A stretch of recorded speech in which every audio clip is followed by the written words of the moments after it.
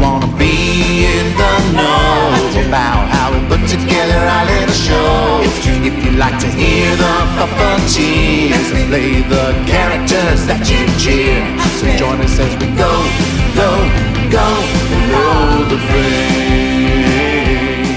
On this episode of Below the Frame, I am speaking with Emmy Award-winning Sesame Street Muppet performer Ryan Dillon. We talk about growing up in Philadelphia, making his own puppets and creating his own characters, and of course, Elmo. We're also going to hear a story and another song from Jerry Nelson, so don't be an idiot. It's time to go below the frame. Go below the frame. Welcome to Below the Frame, your podcast for listening to conversations with Muppet performers. I am your host, Matt Vogel, and I wanted to bring up something just real quick here. Clear the air about something that kind of has been brought to my attention. I got a couple of posts sent my way on social media asking, why are you saying the Disney Muppets? Why not just the Muppets? And I get that question, totally valid question.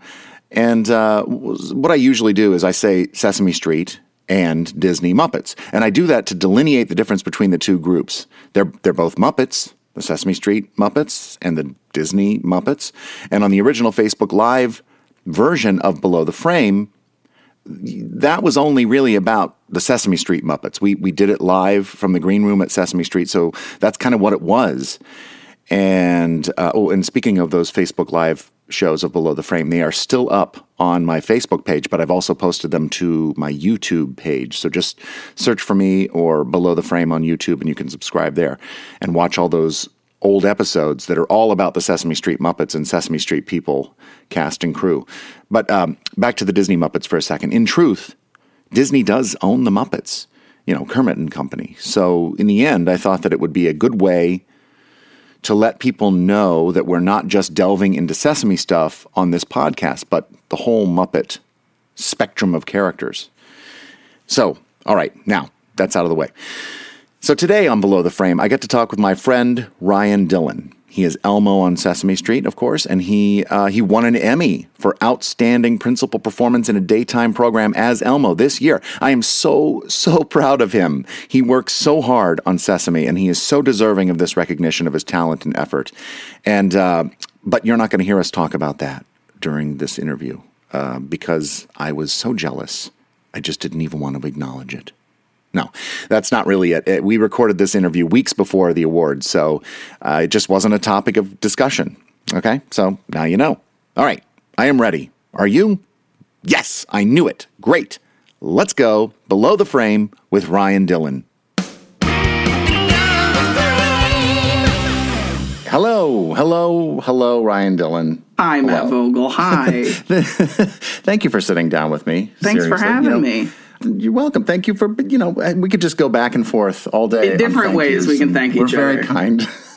I would say that we know each other. We've worked together for years and years. You would say that, wouldn't you? I would say it. We have known each other for years and years. Yes. But I don't know if we've ever really sat down and just kind of talked about our histories, really. I don't think really. So. I don't think. I don't know if I know your middle name. What's your middle name? I don't feel comfortable. Oh my God! It's a sore spot already. 1 minute, 5 seconds in.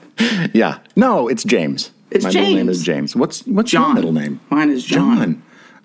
Those two J's. Two J biblical names, maybe? James, I'm sure, is a biblical Totes biblical, yep. Yeah. But we haven't discussed anything really, our histories at length. No. Have we? Well, buckle up. Because we're going to do that with you. That's what we're going to do. Are you ready? I think I'm ready. All right, Ryan. So, did you grow up in Philadelphia or outside? I grew up in Philadelphia, in northeast Philadelphia, which is 30 minutes from the downtown. It's 30 minutes from the Bell. And, I grew up there, and I lived there until I was about 18. And then I moved outside of Philadelphia in a little place called Scranton, Pennsylvania. I lived there for a little while. Where the office takes place. Where the office takes place. It's famous for that. It is famous for that, yeah. And they've got the local mall does an office fest, and one of the people from the office shows up, and it's a huge thing. And then they drive down the main avenue, and people cheer for them. It's a That's kind of cool. That's pretty- nice to it is celebrate cool. their hometown. It's nice. It's nice. It is. Wait, tell me about your family. Like, name the members of your family. My family's names are my father is Jack Dillon and my mother is Marie Dillon, and I have a sister named Tina. What did your parents do? My father was, I always get it wrong, but he worked at for years and years and years. He worked at an electrical supply company, and I can never remember his job title. Supervisor. So he was a supervisor. Why not? He was very high up, and my mother, and then he in the evenings he would bartend. So I actually spent a lot of my time as a kid in a bar where my father bartended, and it was great. It was like, everybody was so nice. The regulars were like, oh, the kids are coming. There was a guy at the end of the bar who was bald, and he used to eat onions like apples. And this is not a bit, I swear to you. And he would read the paper every day, and if I could write my name, he'd give me $1. This lasted until I was about 8 years old. And I made bank, man. I made bank. You sure did. But so my dad worked as a bartender, and then my mom did lots of different jobs. She worked in mostly in like retail. Mm-hmm. So we had sort of a modest household growing up, and and what were things other than going to bars? Yeah, what did you do as a kid? What did I do as a kid? What were things you did?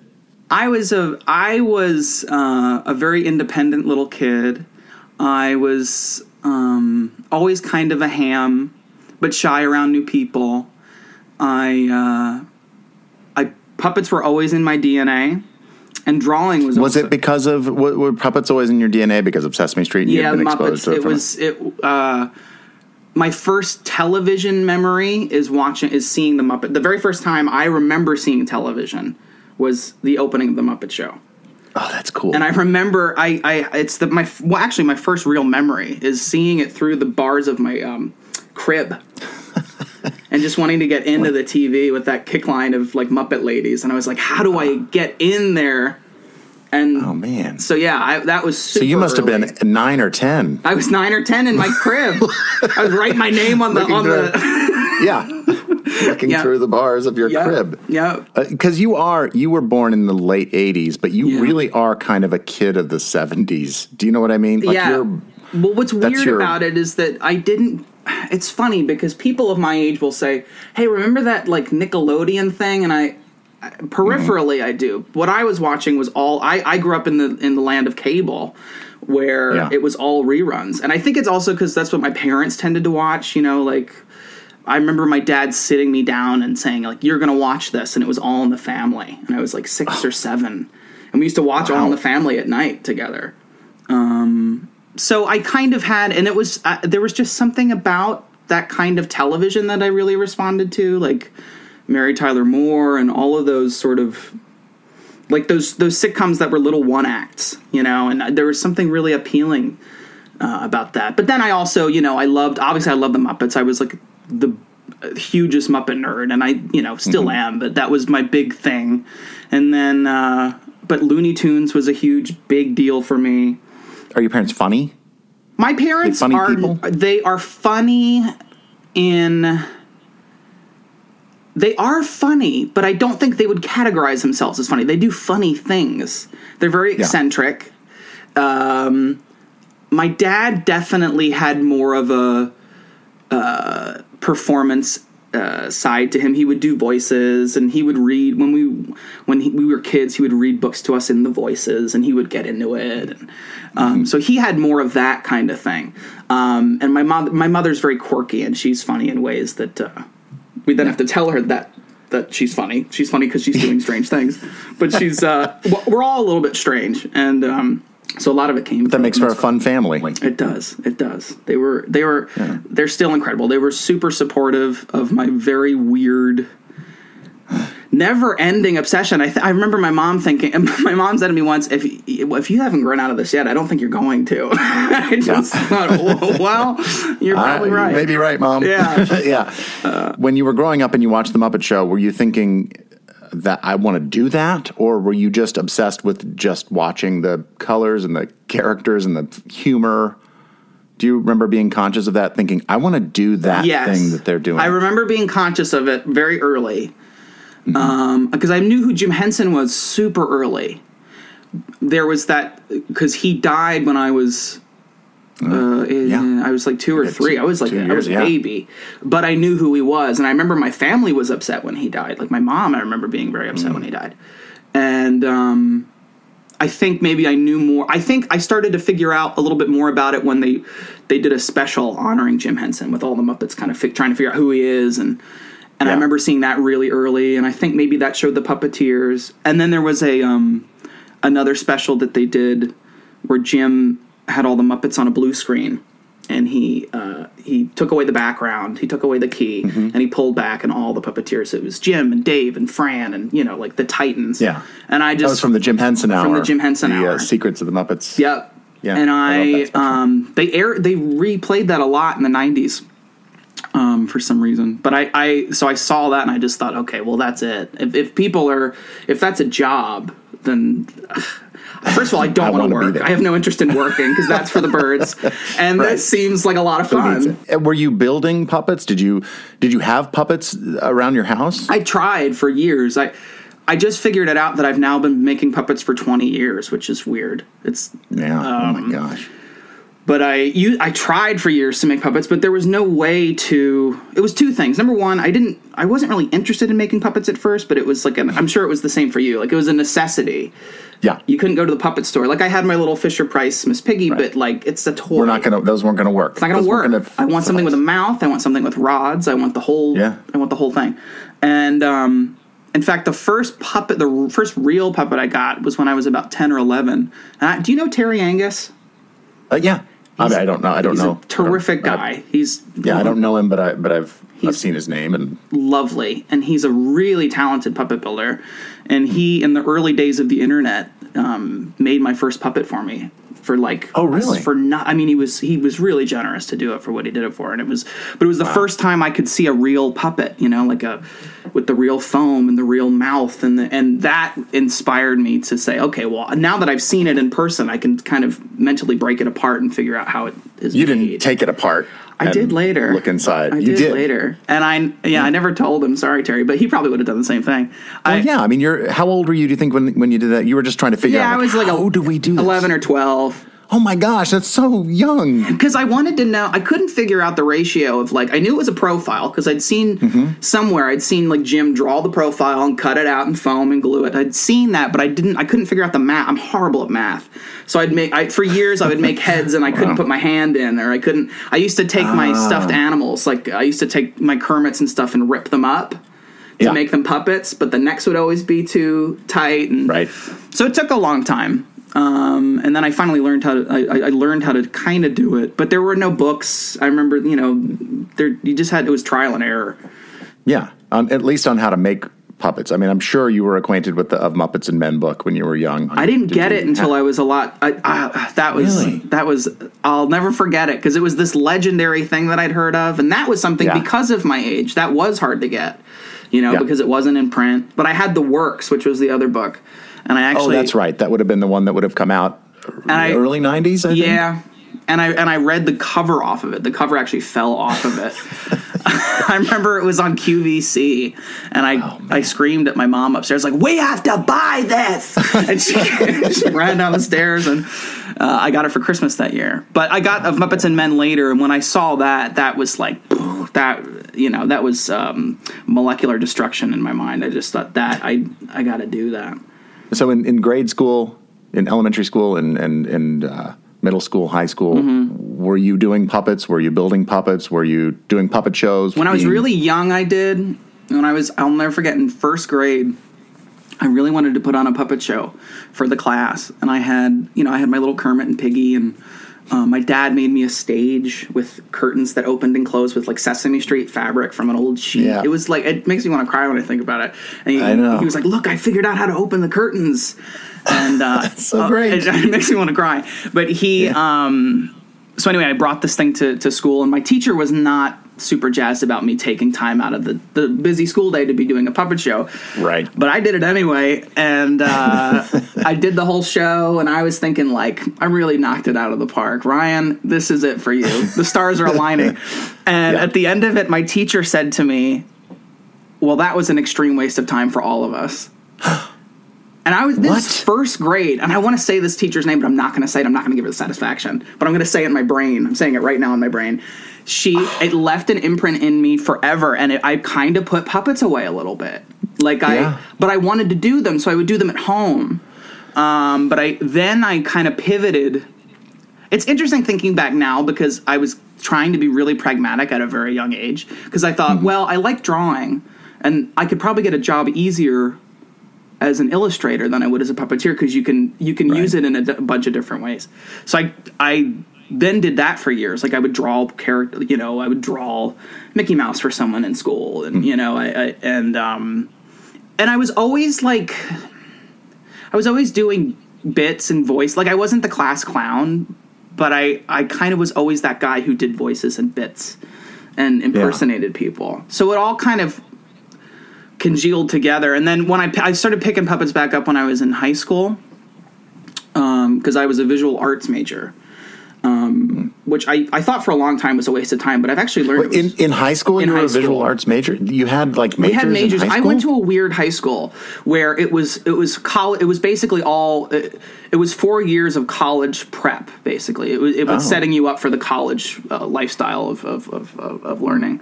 And so you would pick a major in your first year, and you could change your major. And I should have. I still regret to this day not switching to drama, but I was afraid. I was just gun shy about it. But so I stayed in visual arts, and which actually ended up being really useful as a builder, but also like for composing shots. Like I learned about composition, and I learned about it's been valuable. But anyway, in my third year of high school, I needed some extra credit to get through one of the semesters or something, and so I said, well, if I make some puppets, will that work as some extra credit? And my teacher was super supportive of that. And so I started making puppets again. And about a year or so after that was when the Sesame Street stuff started to happen, and then it kind of snowballed after that. Yeah. In high school, you went to a Sesame puppeteer workshop, is that right? Yeah. In my, I think it was my senior year, I went to a big audition in New York, and it was very vague. I remember the listing was super vague about what it was, and then it turned out later to be something very big and very strange. But I just remember looking at it thinking, Muppets never looks for people. No one leaves the Muppets. I have to do this. Right. And so, again, my dad drove me to New York, and I think he drove around New York for the day because he couldn't get a spot. I mean, it's amazing. So supportive. So supportive. It just, oh my God, that's another thing. I really do think that has a lot to do with it. Thank God that they were so supportive, because if they weren't, I don't know if I would have kept going with it. But anyhow, so I went to this huge open call, and I was 17. I actually had to call Joe Roddy, or maybe it was Jill Colley at the time. I had to call and ask them because it was 18 and up, and I was 17 or 16 maybe even. And they said, well, we don't really look at people before. But I'd been sending tapes in, so they kind of were peripherally aware. Kevin had. So they kind of knew Kevin had seen your stuff. It was one of those things where I'm sure they went, "Oh, the name. I know we know the name, but we don't know who you are," kind of thing. But I'd been sending tapes, and Kevin had been responding. He actually called my dad one day when I was like 13. I started sending tapes when I was about 12. And I don't remember how I knew how to do that or how to, I don't know how I got the information to send it. But you seem like you were very driven anyway, so you figured it out, whatever it was. I kind of just knew that I was blind call. I'm unemployable, so there wasn't really an option. I was like, this has to work. I gotta do this. I got to do this. So, but he had been sending tapes, and I remember he called one day, and I was like, I think I was maybe 13 or something, and my dad picked up. I wasn't there for some reason, and he said, he's really good, but he's 13, so there's nothing we can do. So just keep sending them. And so every year I did. I sent tapes every year. And then so anyway, going back to this audition, they finally said, okay, yeah, we'll let you in, but I think they just thought, let's throw him a bone and let the kid come in, and we'll let him go. And so I went in, and it was a huge thing at Ripley Greer. It was this giant audition. There was like 200 people there. And went in, and it was the sort of the judging table, the audition table. I never know what you're supposed to call that. But the table of people who are judging you. And it was Kevin, and it was Jane Henson, Martin Baker, and a bunch of people that I'm forgetting now. I mean, that's a big table. And I didn't know judges. Jane was going to be there, so it was like, I was like, oh my God, Jane and Martin Baker. It just was like really stressful. But I'm kind of glad I was so young that I didn't really know any better. I didn't know how serious of a thing that was. So I went in, and they made you do. I had to do the lip sync thing, and I brought my own ping pong ball eyes, which is like I was that guy. Such a brown noser. It's disgusting thinking back about it. And then Jane, you were prepared. It's inexcusable. And so anyway, we had to lip sync. We did the counting in the mirror, and we went in groups of like 10, and then everybody got cut from my group of 10 except for me, and I was stood in the room by myself. And they wheeled out one of those metal TV stands from school, and it was and it had a monitor on it, and someone brought out a camera, and then they had me lip sync just to see if I could like play the frame and if I knew monitor. At this point, had you ever done monitor stuff? A little bit, because here's the other thing: we couldn't afford a camcorder. Any extra thing that we had was like really extravagant. We just couldn't afford things like that. So for years I had, whose camera did I have? I had my Uncle George's camera, and he was like a tech guy. And so he gave me an old camera that I was able to use and hook up. But I didn't start using monitors until like a year prior to my audition. I was just in the mirror. And I would. Did you know that was how they did it? I mean, did you know that? I got to figure this out. And I kind of just felt out of my reach. I just thought, like, well, I can't do that. Like, how am I going to set this up? And like, it just at that time, it was still at a point where that was a little bit inaccessible. Yeah. If you didn't have the equipment, it was still a little. You didn't tough. have it. Right? How are you going to do it? Right. And so, but I bet every year I asked, I was like, can we go to Rent-A-Center and get one? And we finally got my uncle let me borrow one, so I was able to hook it up. But prior to that, I'd just done Mirror, which actually was really valuable, because I think if I had started with monitor right away and had to learn iFocus and lip sync and composition and all that stuff, I think I would have thrown in the towel. I was glad that I had like 4 or 5 years of just puppeteering in a mirror, because then it becomes second nature, Were you able to do that flip, that mental flip in that audition?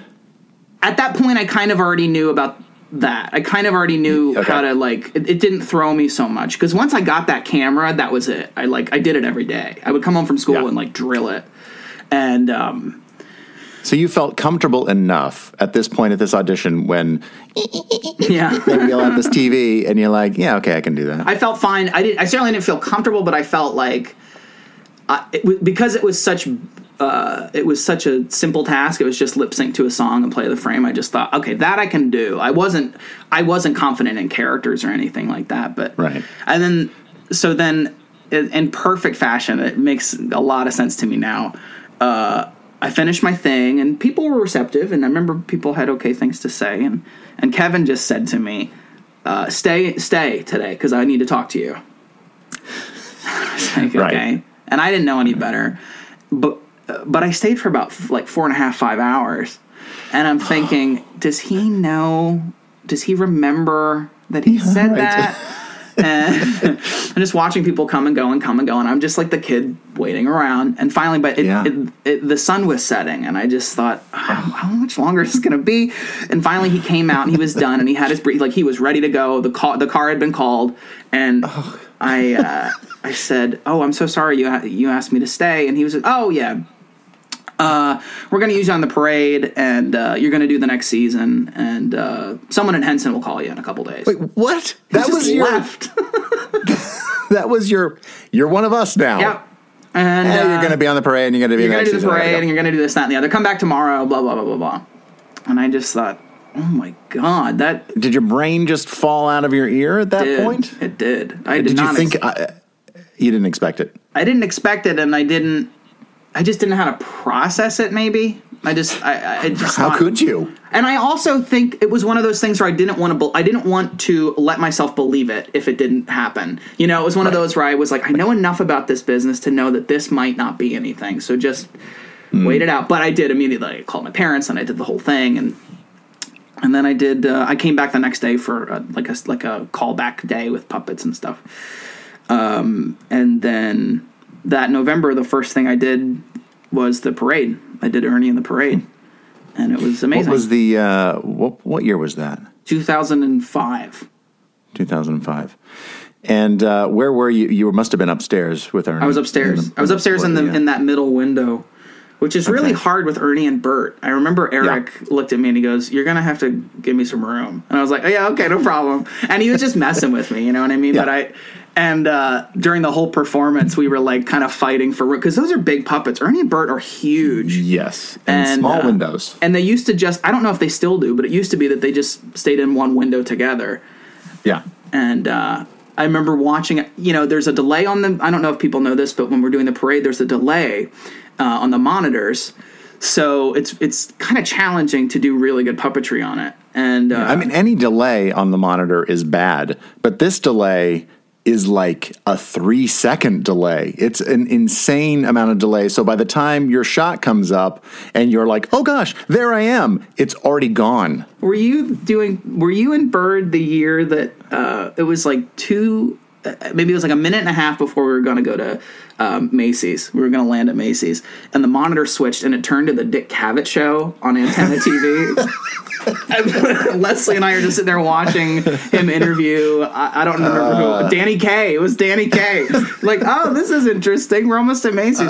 Anyhow, so that first year, I did Ernie, and I couldn't really see the monitor. You know, it's so tiny in the frame too. Yeah. And I remember watching it back on TV because my parents had recorded it.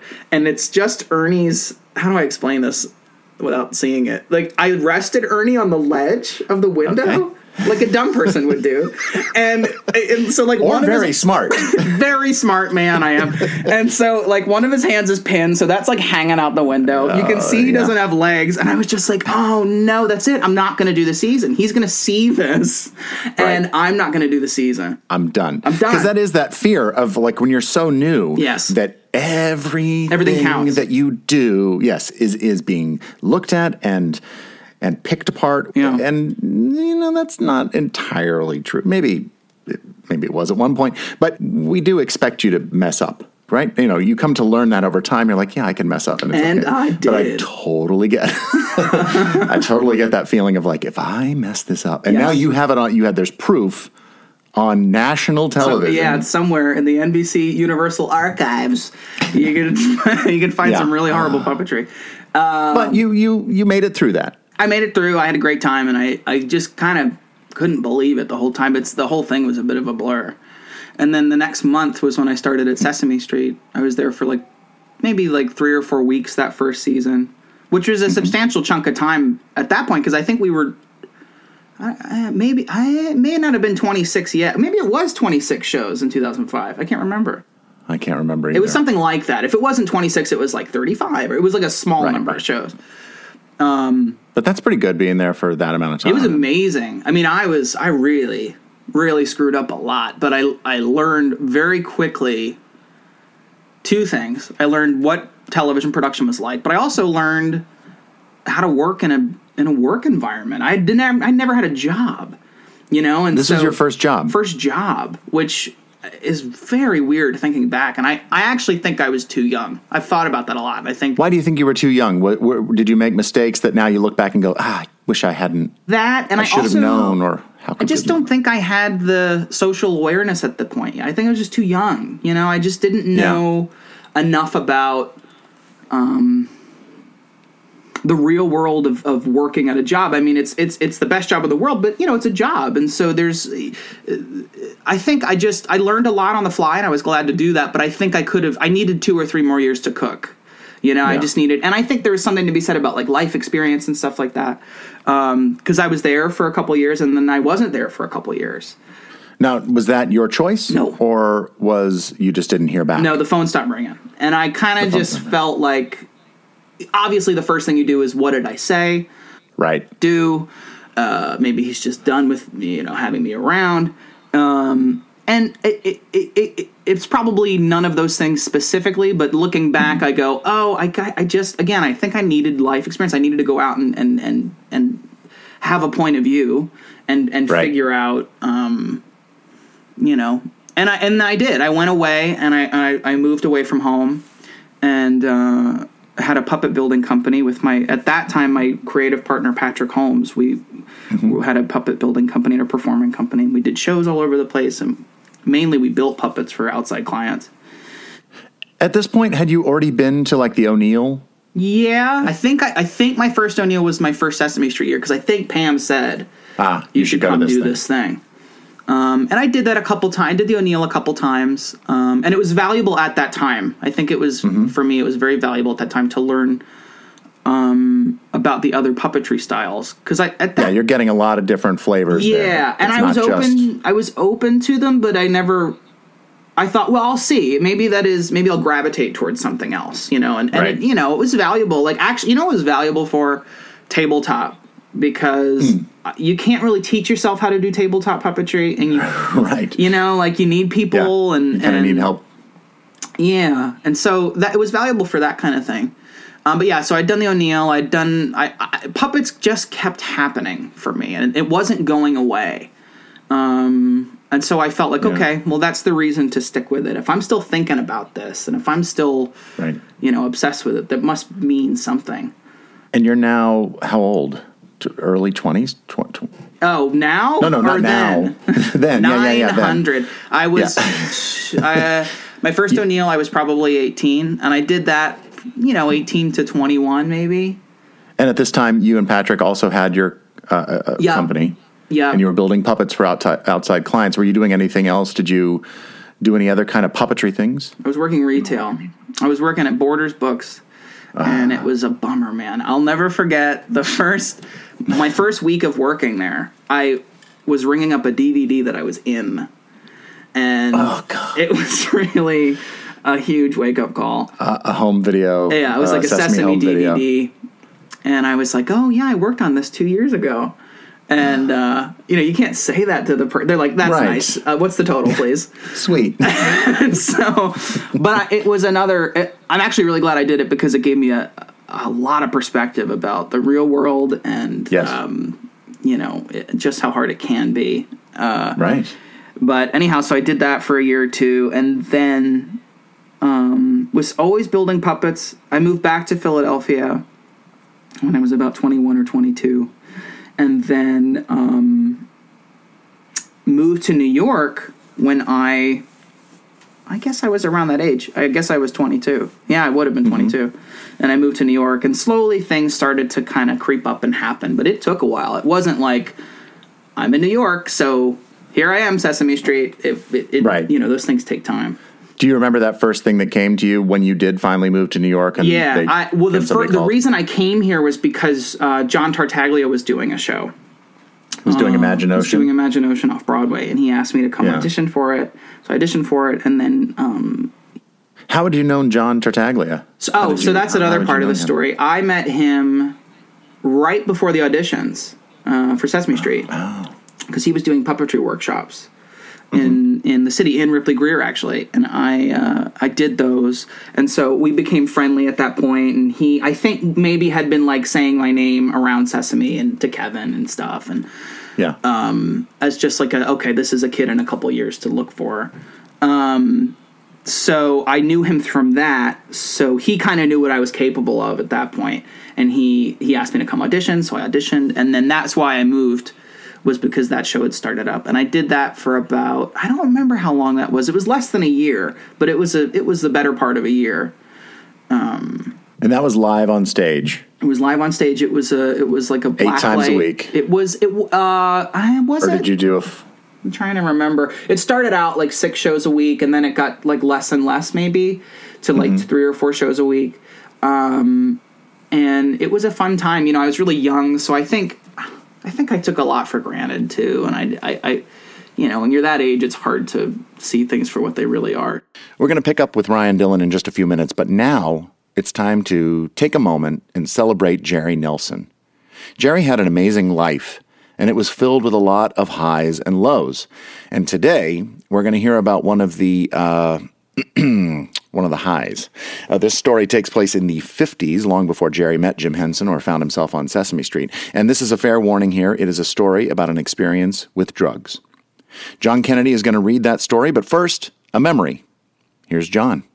One of my favorite memories of Jerry was back when I first started on Sesame Street, and I was doing a lot of couch surfing. I wasn't living in New York yet, and one night came along after work. I had no place to stay, so I decided to stay in the Muppet Green Room. And as Jerry Nelson was leaving the green room, he saw that I was kind of hanging out there, and he said, "Well, where are you going after this?" And I said, "Well, I'm just going to stay here because I don't have any other place." And he said, "No, you're not. You're coming home with me." So he drove me to his place, and I stayed in the spare bedroom, and I'll always remember his kindness. So here's Jerry's story. 1953, My Life in the Alternate Universe, Part 1. I think I became interested in drugs in high school. It was literature that first alerted me to the fact that there were drugs that could alter one's perception. In books about New York gangs, I learned of marijuana and heroin. I knew from reading about it that I was not going to go near heroin, but reefer interested me. For a year after graduating high school, I worked at the post office in Arlington, Virginia. I was still living at home then, and after work, I would come home, shower and shave, have dinner with my parents, and then go into Washington, D.C. to a little club in the heart of downtown named Rand's. I closed the place almost every night. I got to know the house band and the doorman. Tiny knew me by name. I went to after-hours parties and was once taken to a black club called the Caverns. I was always bugging those cats to try to score some pot. Now, this was in the 50s, and not to be bandied about. Not nearly so widespread and accepted as it was later. Well, after months of asking around, Willie the drummer sold me one thin Tootsie Pop stick-sized joint for $1. I was excited when I called my friend Mike and told him of my score. We had spoken of this before I knew Mike wanted to try this weed out too. I picked him up at his house, and we drove around Arlington looking for a quiet street to sit and smoke this herb we had read so much about. We finally settled on a small street with houses on only one side that was situated on a high hill that overlooked Lee Boulevard. We had some nice jazz on the radio. We lit up and sipped on it like it was described in the books. That's why they called it tea. By the time we got 3/4 of the way down the popsicle stick-like joint, we were thinking we had been played. "You feel anything?" I asked Mike. "No, do you?" "No," I replied. "I think we got burned." We just sat there a while feeling mellow, but somewhat disappointed. "Hey man, dig how the shadows of the leaves on the windshield are moving in time to the music." "Yeah, man, I was just grooving on that synchronicity." We sat there a while, mellowing even more. "Dig that light down the hill, man." "Which one?" "Oh, wow, you mean that blue one?" There was this intense electric blue neon light pulling our focus down the hill. That would be so cool in Bop Basement. Mike had his own apartment in the basement of his mom's house with a separate entrance around the side of the house. "Let's go down there and find it and take it." I started the car up and we headed off the hill to capture our fabulous blue light. It was down on Lee Boulevard, wasn't it? Yep, that's what it looked like. Well, we got down the hill and found our fantastically cool, intense blue light. It was at the hot shop and still beautifully blue. All 8 feet of the hot shop man sign on top of his 20-foot metal pole. I guess it wouldn't fit in Bop Basement even if we could get it down off that pole. We laughed and laughed. I guess maybe we did get a little high there, huh? Oh, yes. Thank you, John. A little bit later, we hear a song from Jerry. We're back with Ryan Dillon talking about working on John Tartaglia's Imaginocean. It was a really good experience for me because it forced me to live in New York, which is very different than commuting to New York. And Yes. I remember thinking, this is your test. Like, can you stand this? Can you stand living in New York? I think I was lucky because I lived in Philly. It wasn't that far removed. Yeah. I didn't live in the city of Philly. I lived like in a slight sort of suburb, but it wasn't, it wasn't a huge culture shock for me to come here. But there was a learning curve to that. And then I would just pick up building jobs whenever I could. I did a lot of puppet building in those first few years here just to make ends meet. And after that show closed, did you think, okay, well, I'm here now. Now I have to, bust my butt to try to find more stuff. It's funny how it kind of worked out because they were going to go do the tour of Imaginocean, and I was not asked to be a part of that tour. And I kind of felt like, oh boy, what am I going to do now? Because now it's this thing of, do I go home or do I stick it out and do the ramen thing? And I luckily, I mean, it just worked out to be. It was incredible how it worked out. The next day, Kevin called me, and I hadn't, I'd been in and out of Sesame at that point. When I was doing Imaginocean, I was around, but it was a day like here, a day there, home video, right? Little things, yeah. And so he said, we're doing this new character, and I was going to do it, but I'm not going to do it. So I want you to come in and do it. And it was for I don't know how you describe it. It was for Xbox. It was a digital interactive game system with Xbox, and they needed a host. It was for Sesame Street, and they wanted a new character who was like a digital Muppet host. And so I came in and I did a couple of not auditions, but like read stuff. And I remember you and I worked together at Henson on stuff with it, and that was the first sort of like entry back into things full time. What was that character's name? I don't remember. His name was Cooper. And it was all digital, right? There was two versions of the puppet. So the one of the versions was a normal standard hand puppet, like a Muppet style puppet, who was really great. I wish we could have used him because he was a beautiful puppet. But he was just as a reference for the animators who were doing all the animation, like the post work on it and the rendering. They were doing all in London. So I think maybe they shipped that puppet over for like reference for the fur movement and stuff like that. That was one puppet. And then the other puppet was just a blank fleece puppet, same pattern, but with no fur. And it had tracking marks all over it. And in the studio, we shot it at what was Screen Gems at the time. And I think that's gone now. But they're all over the soundstage. It was a huge soundstage, and all over the stage were, I'm not going to get it right, but there were like these laser infrared cameras. And on every, let's say, 3 feet, there was a camera all the way wrapped around, which were reading the sensors on the puppet, so it got a full 3-dimensional view. So in post and in rendering, they could turn the puppet around if they wanted to. They could do whatever they wanted.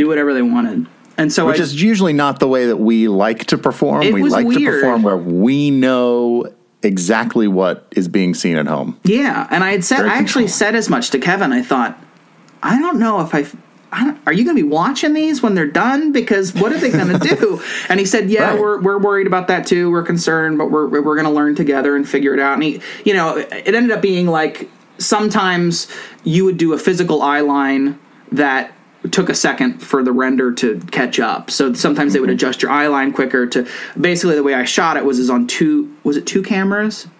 I can't remember now, but I had 2 feeds. I had the live feed where I could see what was happening in real time, and then right next to it, I had the rendered version, the real time, not rendered, but the real time version of the zeros and ones of the digital puppet. There was a little bit of lag. And it was like choppy and stuff, but it was just to give you a sense of, you had to overcorrect sometimes with your eye line, so it was really tricky. But I think it was really good because it got me to think in another way, and you kind of just had to do it.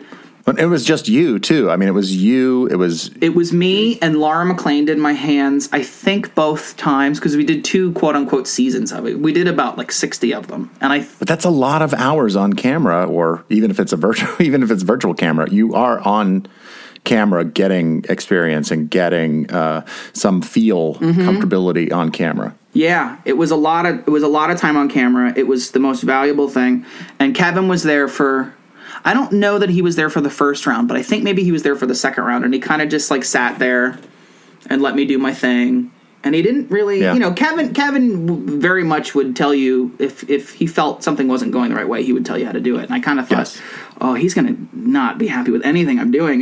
And to his credit, he kind of just sat there and let me do it, And I think it was just his way of saying, how is this kid handling this? And can he do it? And was that your first character that you were that you had done for Sesame Workshop? I mean, really? I'd done like AMs with like too long, you know what I mean? Like little bitty stuff. But as far as a character was concerned, yeah. And then there was this basketball puppet that he had me do. This like, it's Crystal Ball now. We use it as Crystal Ball, but it was this orange foamy puppet that was with Elmo.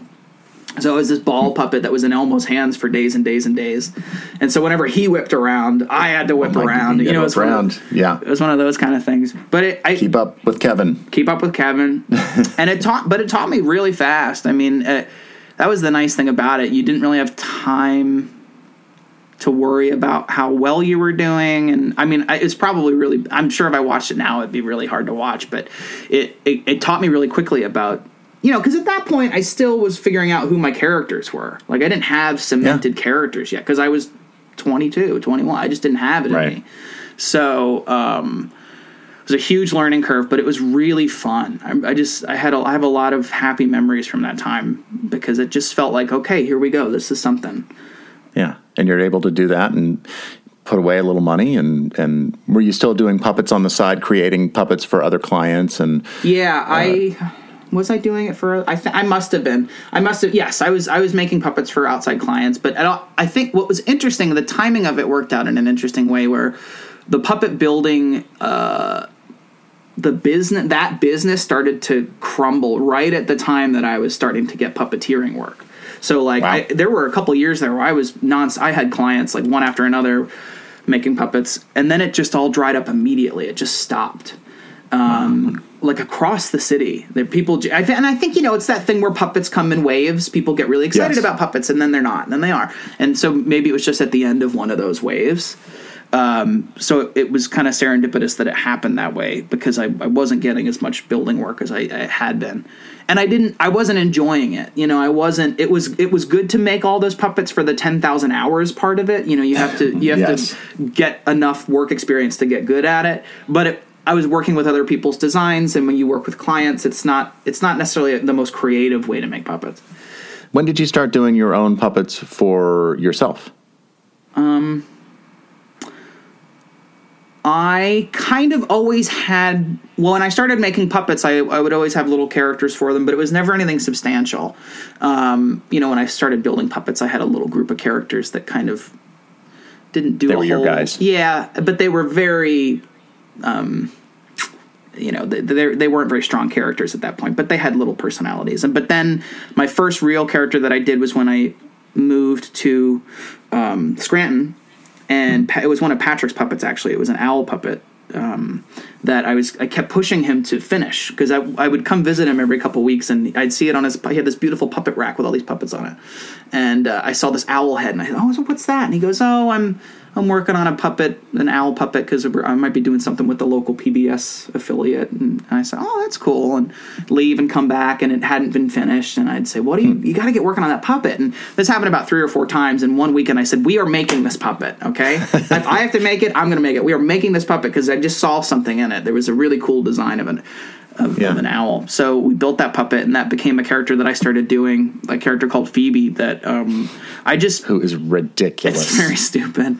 And but I would just bring her places. Like we would go to we were in the improv scene and that, tiny little art theater scene. And so I'd start taking her to stuff and improvising with people and filming it. And, just to get a sense of I really wanted to hone a style where it was really conversational, and because I wasn't a writer. So I thought, well, I like this idea of the off the cuff improvisation style because when I was a kid, I was always really attracted to when Frank or Dave would be on the Today Show, and maybe they're a little tired and they're not reading the jokes that they were given, and they're just kind of, like that was something that was really appealing to me. So that was my first real character, and that was my first.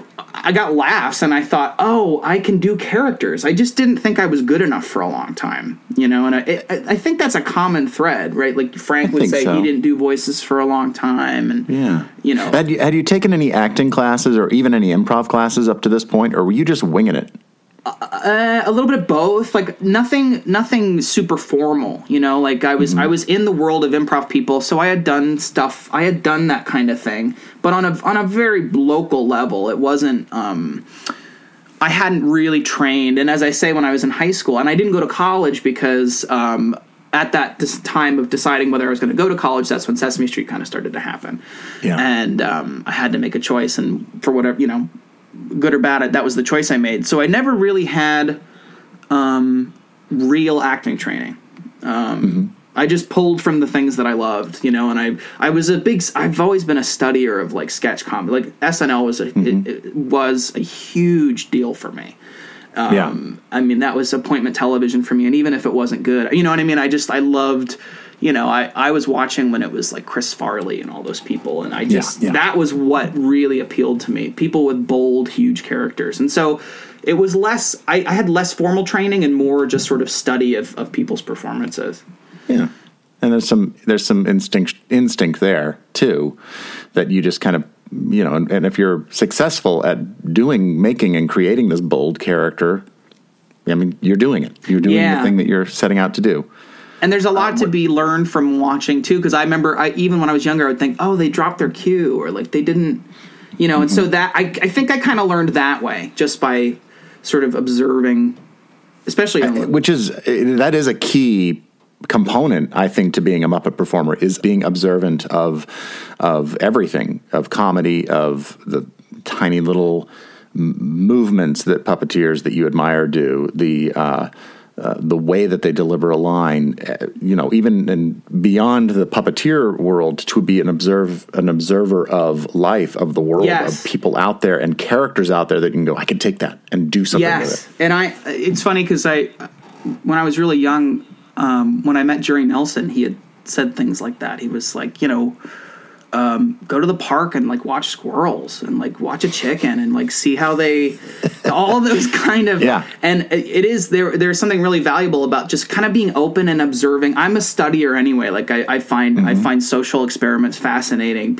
I'm fascinated by people and why they, I always thought psychology was always something I wanted to maybe enter into if I didn't do puppets or cartoons. And so I think that helped a lot. I think it helped. And then later when I was developing my own characters, I kind of figured out why I was making the choices I was making, like what internally within me, why was I making these characters this way? And it sort of makes you think about what do you think it is that's the most important thing? If you had to pick one thing, what's the most important thing when you're creating a character? Just be really honest with yourself. I think you kind of have to look inside. And for me, it's different for everybody, but for me, it's a harsh way to say it, but it's the only way that makes sense to me. I used to take the things I didn't like about myself and try and make them either a positive and push them through a character, or I think you just have to look internally, and it kind of didn't.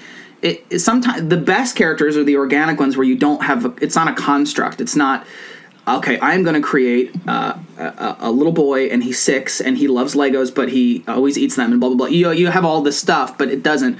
The most natural characters are the ones that just kind of happen.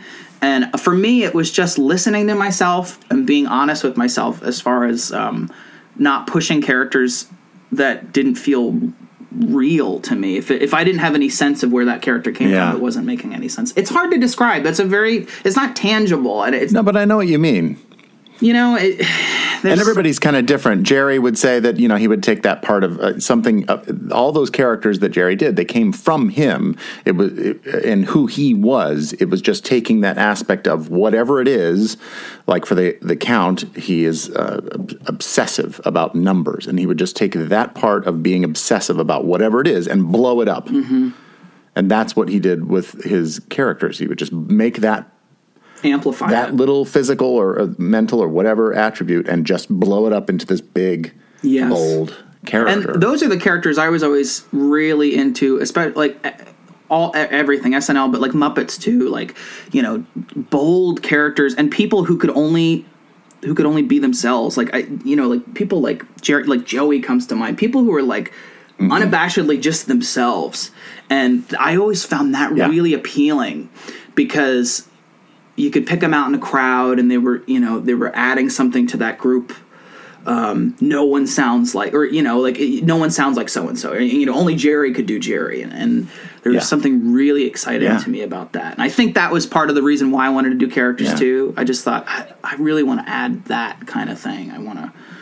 And it took a while for me to figure out. And I'd say definitely you do that. Oh, well, that's very kind of you to say. It does take a while, though. It does take a while to kind of figure out how to do it for whatever way it means for any individual, how to create these characters in whatever way it is, whether it is taking a part of yourself or whether it is seeing something in something you're observing and taking that and making it into something. And now it's the venue, too. It's like, what venues do you have to do it in? You have to kind of be a self-starter because, for a long time, the way it was, you would go in and do your AMs, and then you'd figure out, oh, that character's funny. We're going to start writing for that character. And that kind of more shows afforded the ability to do that. And now it's a smaller cast, and it's just the nature of the beast. But so for me, it was a little bit about, I kind of thought I would learn all those things on Sesame Street, and that wasn't the case really. But I learned who my characters were, and I don't have it figured out. It's a process always, and every time I watch stuff, I think, oh God, it's horrible. You are pushing. You were at 11 the whole time. So I'm always analyzing, but I think it was helpful for me to have characters to go to Sesame Street with, right? So I could pull out, like I've got like my little stable of characters, and I could pull that character out and use it for this pig or whatever. Yeah. But I didn't develop them there. They kind of all happened because I felt the need to make them, and I felt the need to create them, and I just did it by myself for YouTube and stuff. Does this bring us to then talking maybe about? We'll come back to Elmo because I do feel like I forgot about him. That guy. But I do think that this is a good time to talk about maybe the Idiot Club. Sure. Just tell us what the Idiot Club is, basically, for those of you who don't know. Right. The Idiot Club is a group of characters. It's always really hard to describe these things. People are so much better at it than I am, and it's my thing. But Mark Gale and I, who I met at a puppeteer workshop for Sesame Street, actually, in 2006. And we were paired together, and we became really fast friends, and we had lots of very similar interests and a very similar sense of humor. He's got like a weird, dry, but also big sense of humor, bold, big, but also dry, and we just clicked. And so we had decided we were going to work together after that. And he had a character already called Frank the Horse that he was doing with Frankie Cordero, so I helped him with that. And really, I was helping him like with the writing and the directing. I mean, it was very much like, let's get a camera and shoot stuff in the house. It wasn't a real thing. It was just, let's play and see. It was just for us, we never really thought anything of it. And then as we were developing stuff, it just kind of naturally happened that I started coming up with characters, and they all came from different reasons. They all came out of different things. But it just made sense for us to combine our characters and do something with it.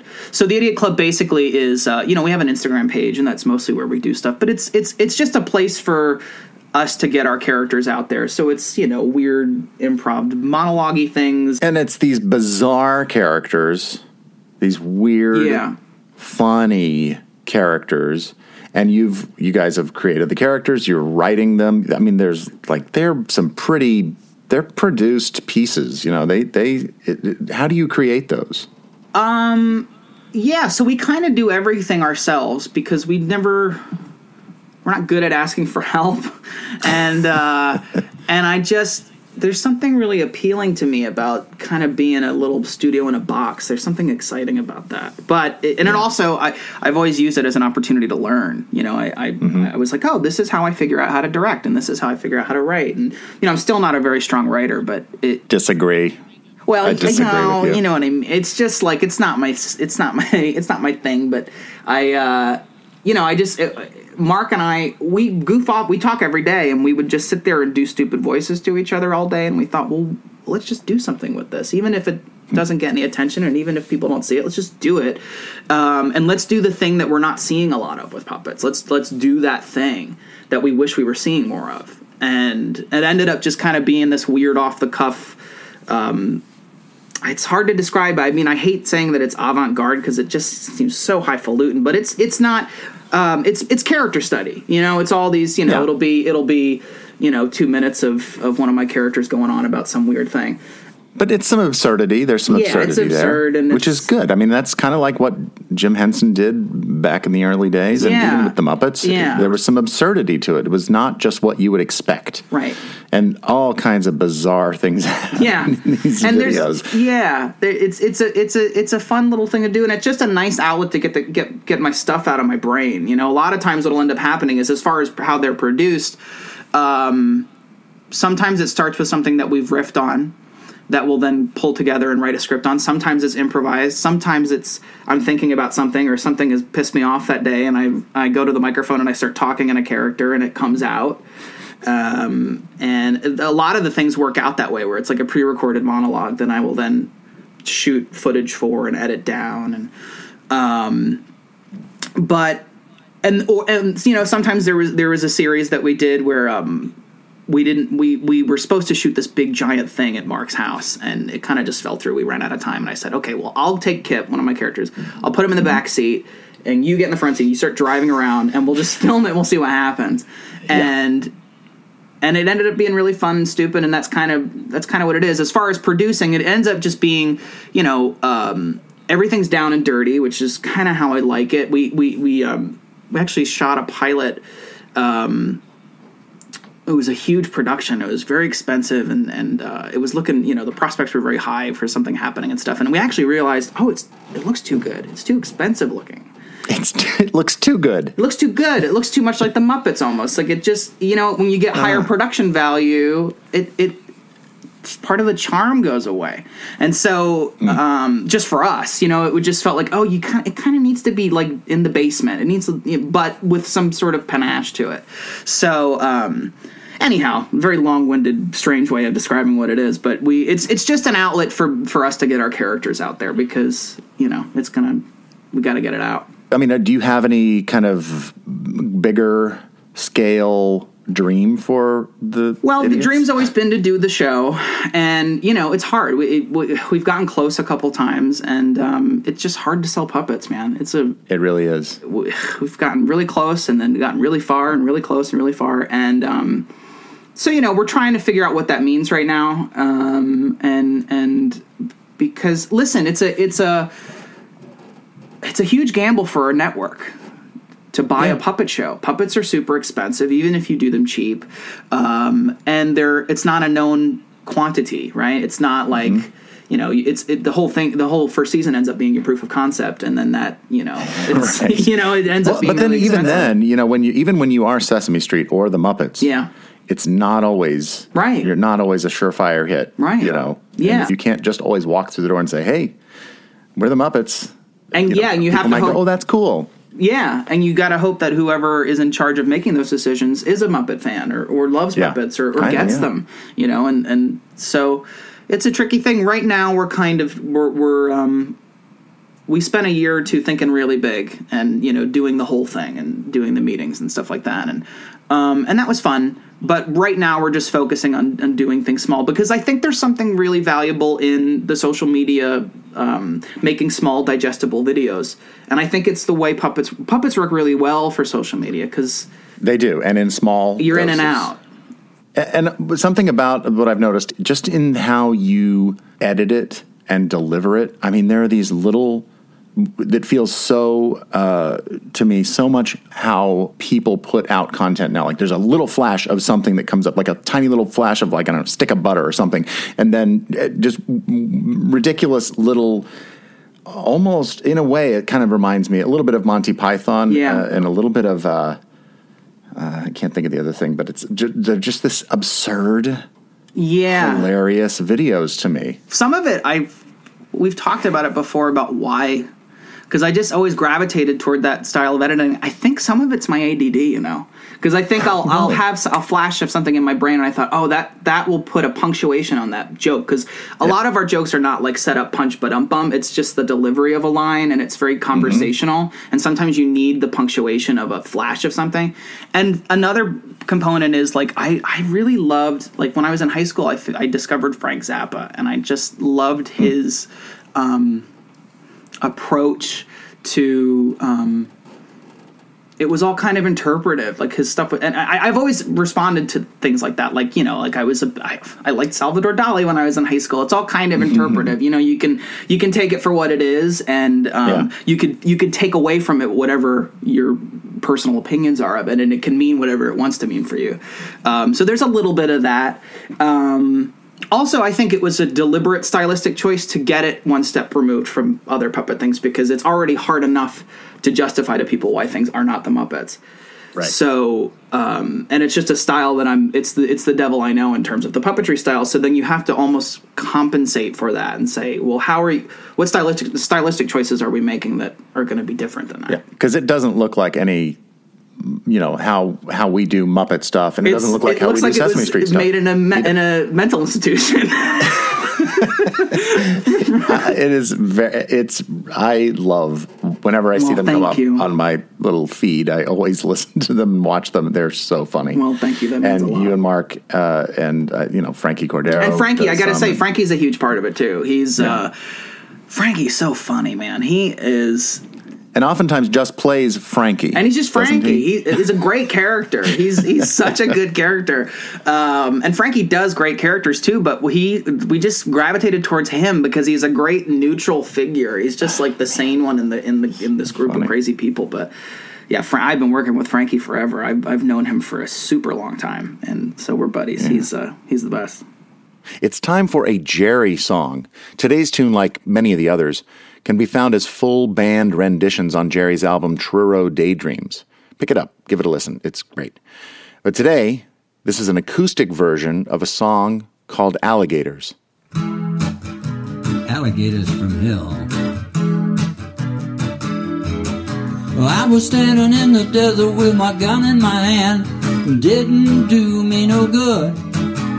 Here they come again, after me again, like I knew they would. Alligators from hell, all got me under their spell. Alligators from hell, well, I don't feel very well. You know I run up on the mountain thinking to fox them out, but didn't do me no good. They were sitting there waiting with a grin on their chin, like I knew they would. Alligator backbite. You know it just ain't right. Alligators hiss raw. Oh my God, here comes some more.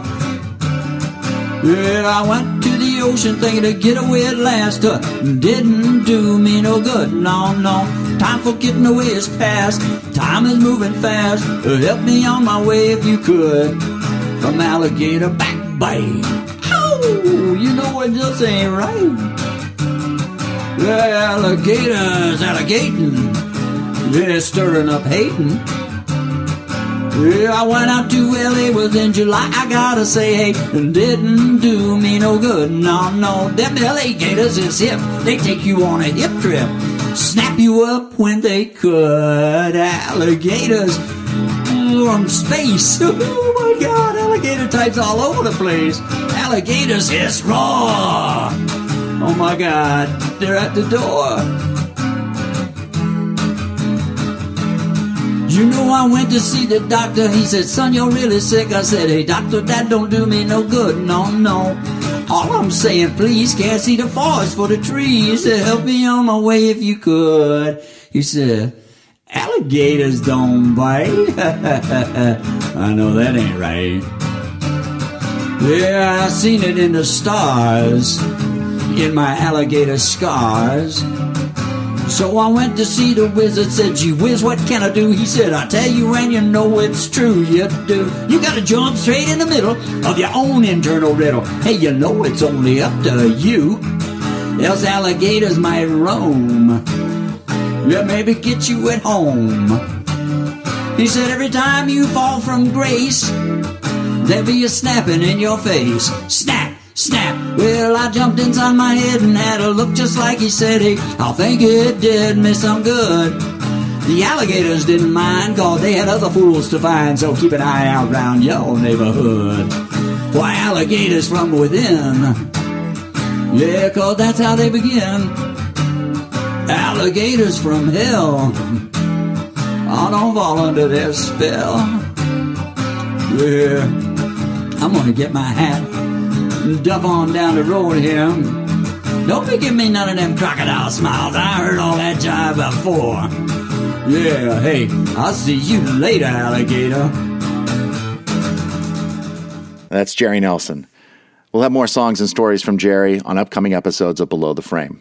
And now back to my interview with Ryan Dillon. Well, we should talk about probably the most famous character that you play.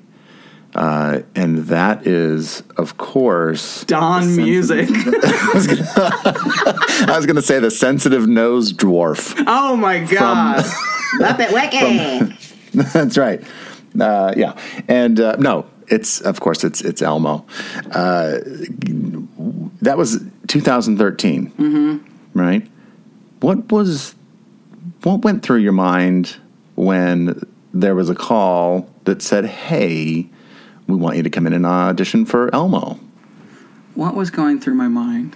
I didn't think I was going to do it. I didn't think I was going to go in. That's what I remember feeling. I think that maybe the call came from you. It must have. Or maybe, I don't remember. But I remember thinking, I don't know. I just can't do that. I just remember thinking, I can't. Elmo was never a character that I felt comfortable. You know, I had done the puppet a little bit, like we all have, you know. Right. And, if Kevin was directing or something, he'd throw the puppet to me, and in the same way that you had been doing stuff like that as well, so I knew how to move the puppet enough, but it still was like, you know, Kevin's manipulation style was like so specific and so crisp, and the character was so unique to him, and it was just never something I considered. Right.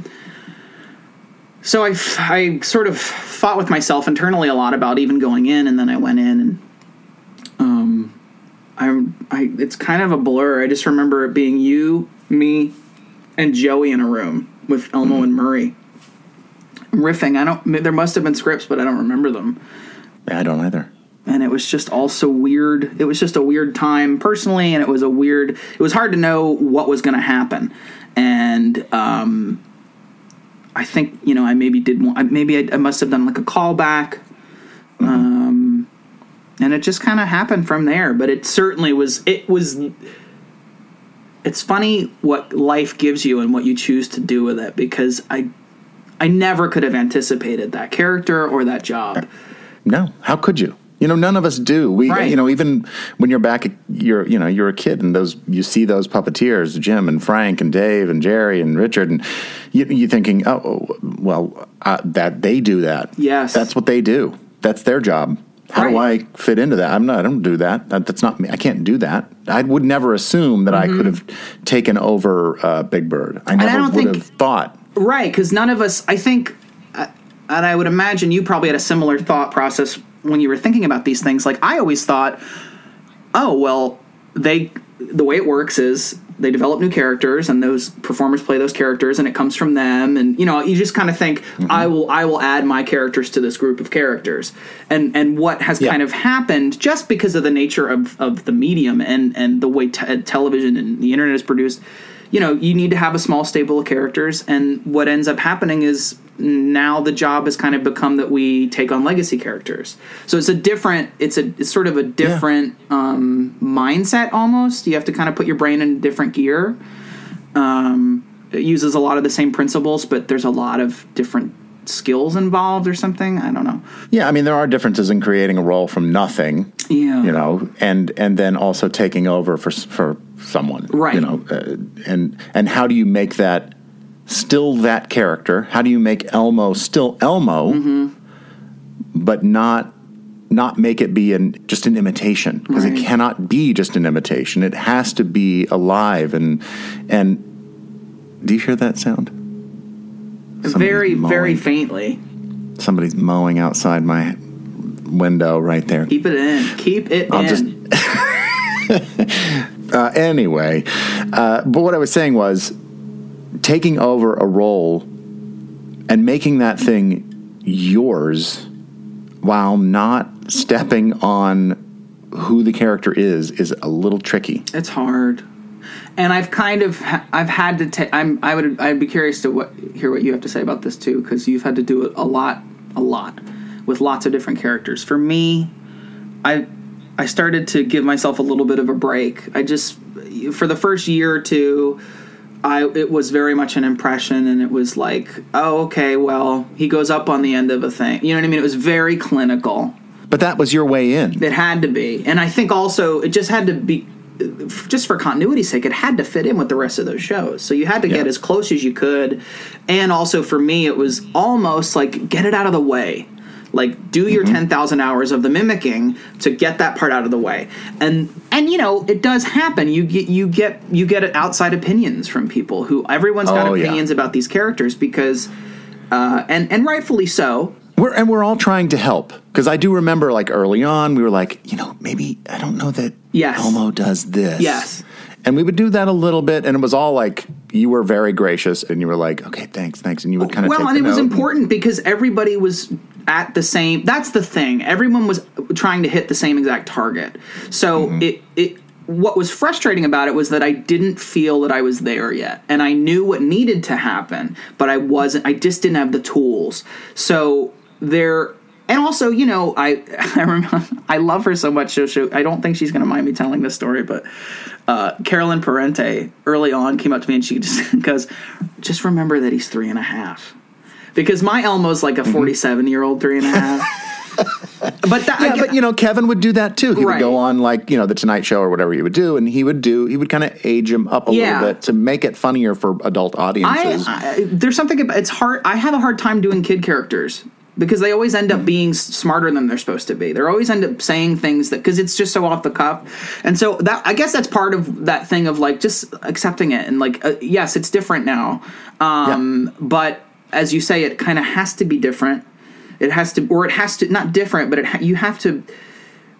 It's very hard to keep a character going and do a number of things.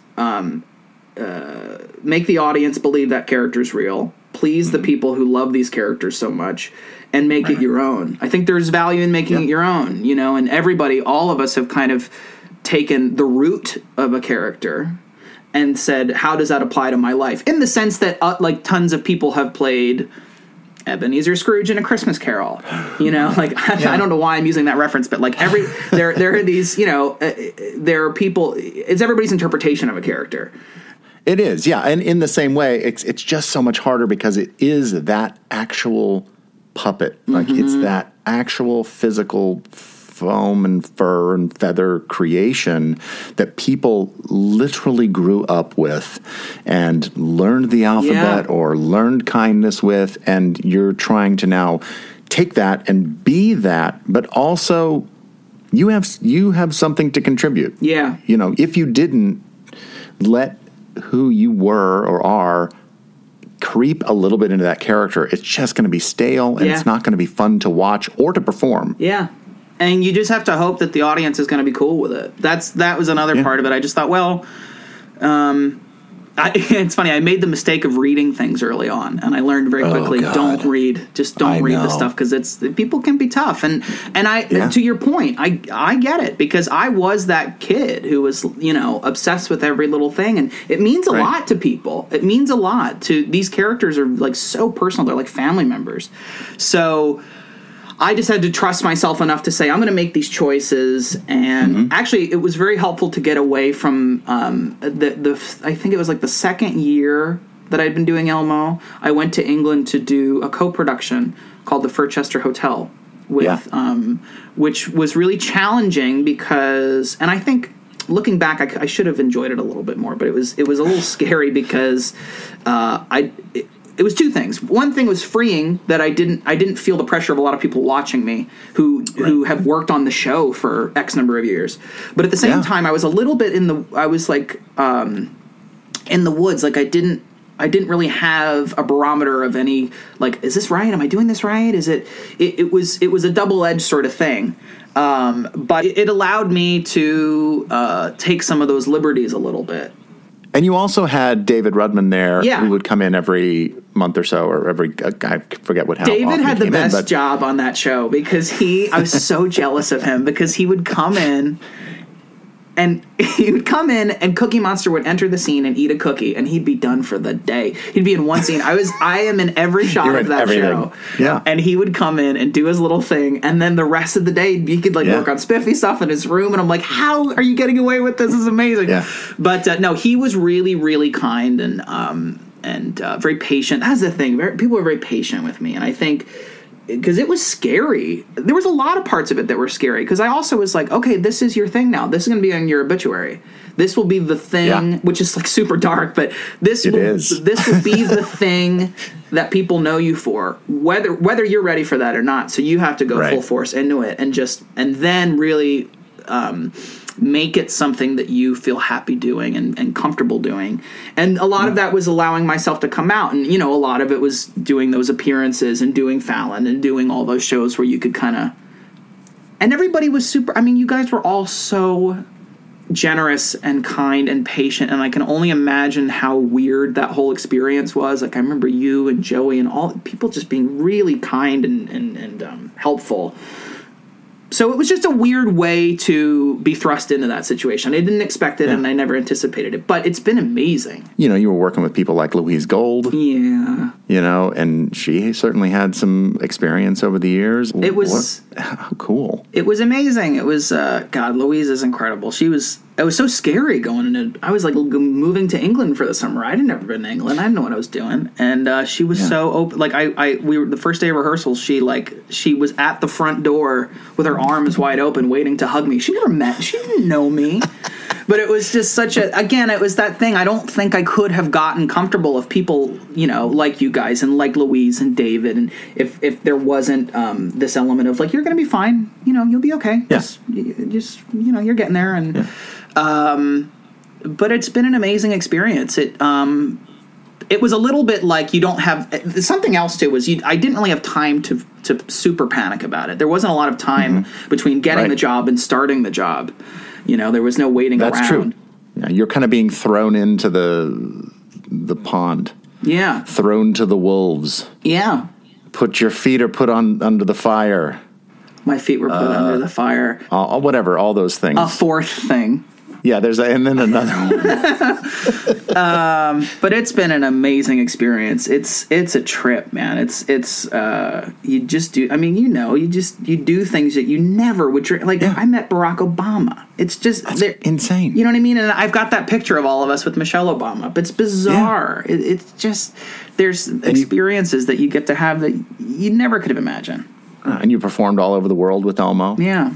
You've performed not only in the UK, but you've been to I've been Australia. to the Philippines. I've been to Manila. I mean, like, crazy, Like, it takes you places that you'd never think that you'd get to go. At all. Or you'd ever find yourself.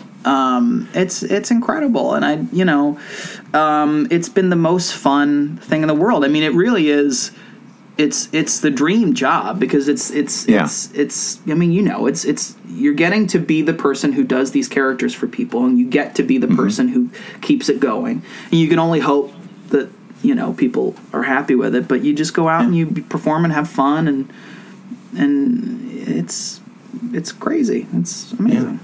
Yeah. And now you get to do, not only have you done Sesame Street for several seasons now, but now Elmo has his own show. That's right. Elmo does have his own show.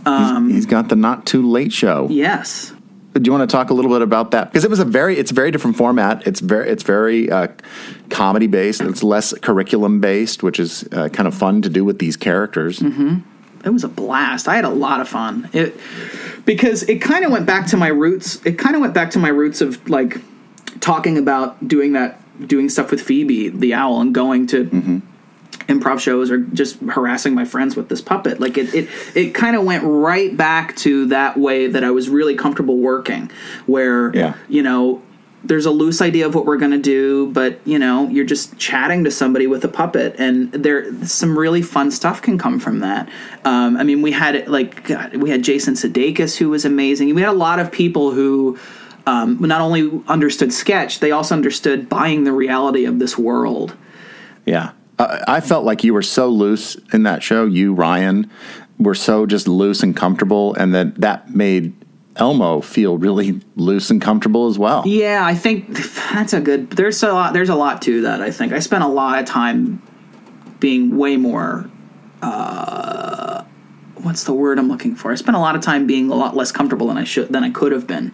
And I think it affects the work. I think it, once you're able to bring your shoulders down and say, okay, let's just have fun, and oh yeah, there was something really valuable about that. And I also really like working without a net. It's my favorite thing, and I kind of like, there's something fun about, when we do like those press junkets, like throwing each other under the bus and seeing what's going to happen. You know what I mean? Just like goofing off with each other. And there's something about that I really, and that's what this whole show kind of became. We would have a set, if I was interviewing, who was on the show? If I was interviewing, I'll just say Jason Sudeikis. If I'm interviewing Jason Sudeikis, they'll have, a couple little things that we want to hit that are definitely going to be in the show, within the this scene of the chat part of it. But it really meandered, and as the season went on, we did a lot more meandering.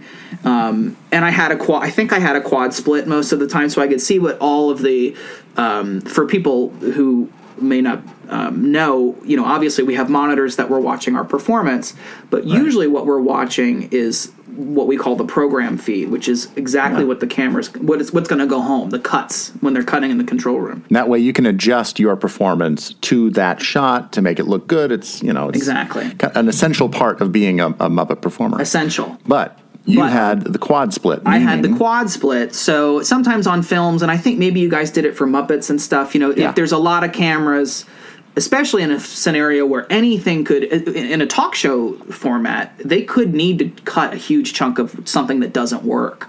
So what that means is you need to see all four cameras to know if they're cutting to a close-up when I don't think they're going to cut to a close-up. Elmo's got to look good in that close-up. So I was seeing the wide shot. Usually I was seeing the close-up shot of the guest, and I was seeing my close-up Elmo shot. So it was sort of a different way of working in that respect, but it was also kind of freeing. And I love the loose... And David, it's great to have David there, too, because he's... Cookie Monster's the co-host. He's like the Ed McMahon, and he would come up with great stuff, and we would just... we'd look at each other and say, oh, you want to riff on this thing? Okay. And then we would just do it. And... it was a blast. I hope we get to do more. I just think, and I do too. The energy on the floor was really fun and loose and positive, and it was a great balance of comedy and some curriculum that felt like it dovetailed really well. But really, it's a show for everybody. It's for the whole family. There's some great musical numbers. You shot some amazing stuff on that show. It was just, I had a blast. I hope we get to do more. I do too. It was so much fun, and it was a great collaboration from the Muppet performers to our producers and writers, and even the guests that would come on, and they would have great ideas. It was so much fun. It really was. And I do look forward to doing more of those. Is there a dream Sesame Street project that you think that you'd like to do? I mean, you've kind of done a lot of stuff. I've been super lucky, man. I've gotten to do a lot of really cool stuff. And I don't take it for granted because I could have easily not been in any of those things. But Sesame Street specifically, I have an idea that I've always wanted to do for Sesame Street. I want to do a show that's the other side of the street. Who lives on the other side of Sesame Street? So it's where the bike shop is now. But we've been really lucky to do, all of those old, weird, classic characters. That's been a real dream to do stuff like that and carry that. Right. And you've done Don Music. Don Music, and it's kind of become really ridiculous. He's only come back because I keep putting him on my arm and forcing him into things. But it's a dream Sesame Street project. That's a really good question. And it's a hard one to answer because we've done some really cool stuff. I'll tell you what the dream Sesame Street project would be. I just want to do inserts. I want to do a show of new inserts where we could do those wall bits. And because I got to do a fair amount of just those. Inserts. It's just inserts. Maybe you have a Bert and Ernie insert. Yes. Eric and I half jokingly have talked several times about doing Herbert Birdsfoot and him doing Grover and doing those old bits. I'd love to do inserts again because I got to do some towards the tail end, right before Elmo. I got to do some AMs and inserts and stuff and got to have that thing, but it was kind of on its way out by the time I was there all the time. And it was my favorite thing to watch on the show. You know, Eric and I have sort of half jokingly said, okay, I'll be Herbert Birdsfoot and you be Grover, and we'll do we'll do some of those new old bits. And it's always, I love those things. I love, because it's I'm sure you're in a similar boat. Like, to me, it was like sketch comedy for kids. It was like my Abbott and Costello and my, I love that stuff too, obviously, but there's something about those little bits and they're so satisfying. Those stupid buttons, the whole package is really appealing. So if I had a dream thing, it would be to just do a bunch of those with maybe old existing characters that we bring back, Don obviously, but also to develop new characters. That would be another dream. I think, unfortunately, just the model of entertainment in the industry right now, you need to fulfill a certain thing. And I think, unfortunately, there's a lot of characters we could be doing that, but there's just not enough time to do them. But I think I would love to see us develop our own original new characters that we create. That'd be fun. Let's talk about Muppets for just a second. I mean, I know you're a huge Muppet fan, and you got to perform with us at the Muppets Take the Bowl, and then when we took that show over to the UK and did the Muppets Take the O2. It was the best thing ever. I think it's in my top 3 for sure. That was... Oh, really? Oh, my God, yeah. What did you do in that show? I mean, I was all over the place, but what I really liked about it was I was just utility. Like, I kind of miss being utility. Because you're not... That's what happens when you are the top dog. Yeah. You oftentimes can't just go and mess around. I really like right-handing, and I really like doing background and filling in. Like, it's just... I like the challenge of filling in for a performer. But I was all over. I did a bunch of I got to do Floyd for Bohemian Rhapsody. That was unbelievable. I was like, I can't believe I'm in the bandstand doing this thing, and it was it's just silly little things. It was the kid in me. I got to do that thing because all of us, I think, at the end we all just want to do the Muppet Show. And yes, absolutely. You know what I mean? That's like, really, everybody just wants to be on the Muppet Show, and it felt so close to that. And just, it was an incredible experience I'll never forget, just being in those arches. And it's one of those things that, you guys are in those arches all the time. But it's for me, you know what I mean? Really. Like, you're smoking a cigarette in the back on, like, yeah, sure. These arches again. If only we were in those arches all the time. Who knows? Maybe. No, but it just really meant a lot to me to check it off the list, and also I really cried, like ugly, like man cried at the end of those shows. And I remember Rudman gave me a great big hug. It was really sweet, but I just couldn't believe it. It was an incredible experience. Yeah. And I've done a little assisting. We got to do that Steve Martin thing together. Yes. That was amazing. That was so much fun. And I can't remember, did you meet him at the end of it? No, I didn't get to meet Steve Martin. No, I wish that I could have, but we did this. Steve Martin was being honored by the Drama League in 2017, and they had asked if Kermit could come and sing a song, and they wanted him to sing the song from The Jerk that he sings with Bernadette Peters. Tonight You Belong to Me. Yeah, Tonight You Belong to Me. And so I asked Ryan if he would come and assist me with that, and it was so much fun. That was the best. But no, I didn't get to meet Steve Martin. That was great. It's little things like that I, and it's the stuff I like to do at Sesame Street too. I love that thing of can you just do my hand for this thing? There's something really rewarding about that. And and it kind of speaks to we are like a family. We're a team. Yeah. And we're there to help anybody. I'll help you at any time. Totally. Any favorite celebrities that you've worked with that you've just been like, oh man, that was so much fun. I really felt great. It's a really hard question. If you can't think of one, why don't you just tell us the Adele story? Oh my God. Yeah, okay, that's the answer. That just popped into my head right now. That's a good one. That's a good one. That's a pretty good one. I'll make it an abridged version because it's a long story. But we were in Australia doing a press tour, and I was with Alicia Durand, and she was. We were doing, like we haven't done them in a little while, but we would usually take about 2 or 3 weeks every other year and do an Australia trip because we have a huge audience in Australia. And so that meant anything from like doing like Rove, we would do his show, or we would do, all these other Australian chat shows. And I don't remember how it came about. I found out from somebody that Adele was touring in Australia at the time I was there. And I mentioned it to Alicia, and she goes, yeah, I knew she was here, but I wasn't going to say anything to you because I knew it would be a whole thing. And I was like, we're going to meet her. I am going to make this happen. I'm going to will it into the universe. And so on every single chat show I was on, I would just have Elmo talk about how much he wants to work with Adele. And we did like hashtag Adelmo, and it became this thing. And so I was singing on one of the late night shows. I just had Elmo start to sing Rollin' in the Deep, and her people saw it. And so we went and hung out with Adele and her kid for like, a couple hours. But getting there was terrible because they were like, you have to get here. I mean, it's Adele. Like, this is like no joke. Like, you show up when Adele wants you to show up, and it's going to be, right.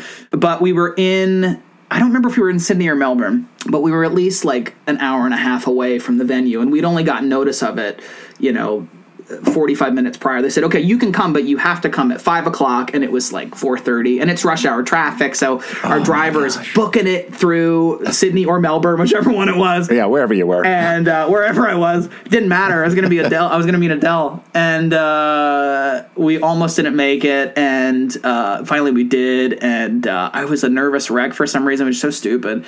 But she was lovely, and I hung out with her kid, and her kid was obsessed with Elmo at the time. And he took Elmo and me all around the arena, the concert arena, and he showed me the band, the dressing room where the band is, and it was like it was really sweet because it was like his family. And we spent some time with her, and we went to the show the next night, and it was just an amazing experience. Wow. When we went to the White House, that was always a special experience. Worked with Michelle Obama a lot, and what was great recently was the Kennedy Center. That was an incredible time. It really was. There's just moments like that are pinch me moments, and you kind of just don't. It doesn't even feel like you're really there until you've left. There's it was.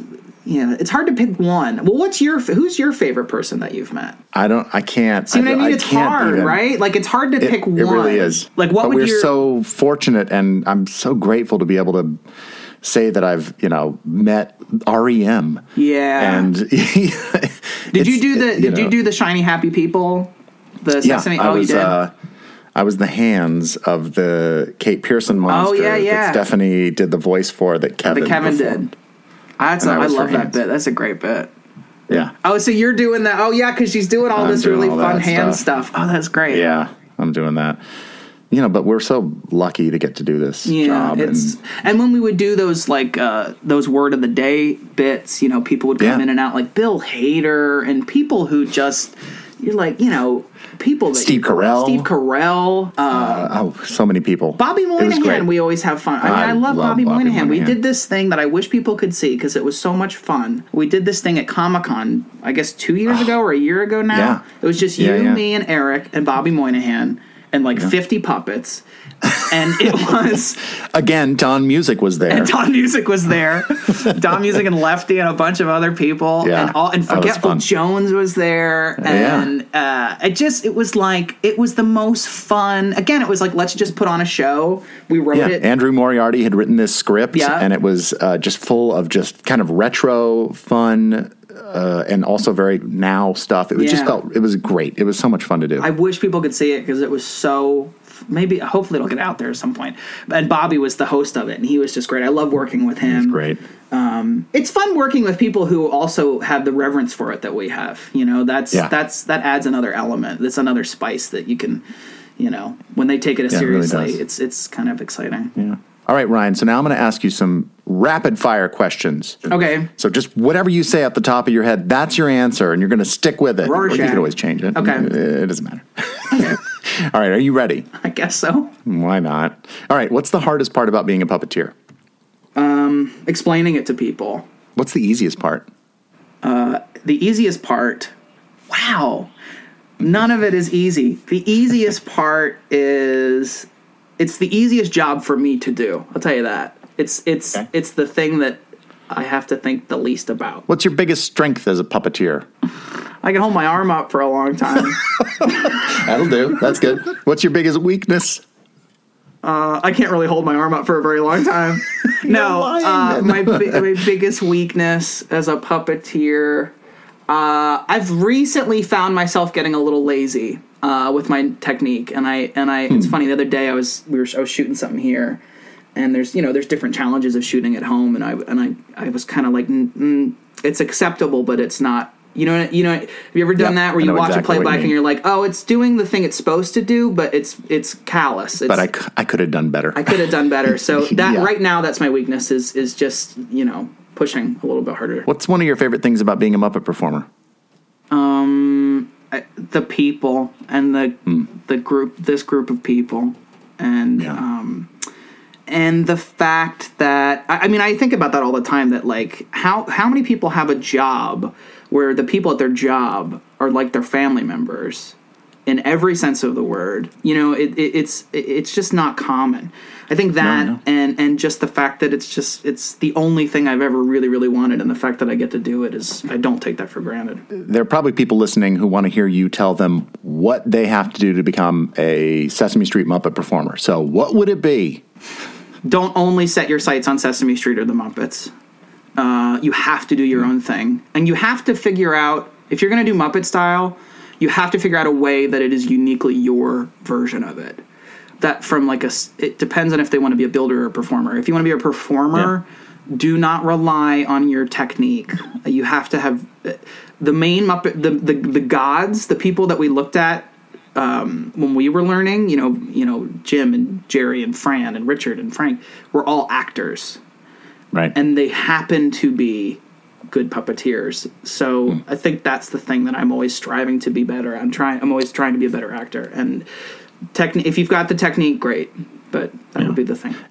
I think I may know what your answer is here, but Jerry Nelson once said to me, Sesame Street's great, but you always need to have something that is your own, that you create. So, Ryan, what is that for you? For me, it's my characters. It's I would be doing them regardless if I was working in a bookstore or if I was doing Sesame Street. Right. I would still be doing them because it's just in me to do it. I can't really help it, I've learned. So it's who you are. It's just who I am. It's just part of, Yeah. Well, Ryan, thank you so much for talking with me. Thanks for having me, Maddie. This was fun. I hope you had a good time. I had a great time. That was Emmy Award winner Ryan Dillon, and this has been Below the Frame. Please follow us on Instagram, Twitter, and Facebook. Let us know what you think of the podcast. Our show today was produced by me. The theme song was written by Stephanie DeBruzzo and performed by the Mighty Weaklings. Our podcast artwork was created by Dave Holteen at DaveHolteenDesign.com. Special thanks goes out, as always, to Jan Nelson for giving me Jerry's stories, and to John Kennedy for sharing his memory and reading a story by Jerry Nelson. Thanks to Emmy Award winner Ryan Dillon, he's going to kill me for continuing to say that, for being a part of this episode. And thanks to you, the fans, for listening. I'm Matt Vogel, and we'll see you next time when we go Below the Frame. Bye-bye. Go, go, go.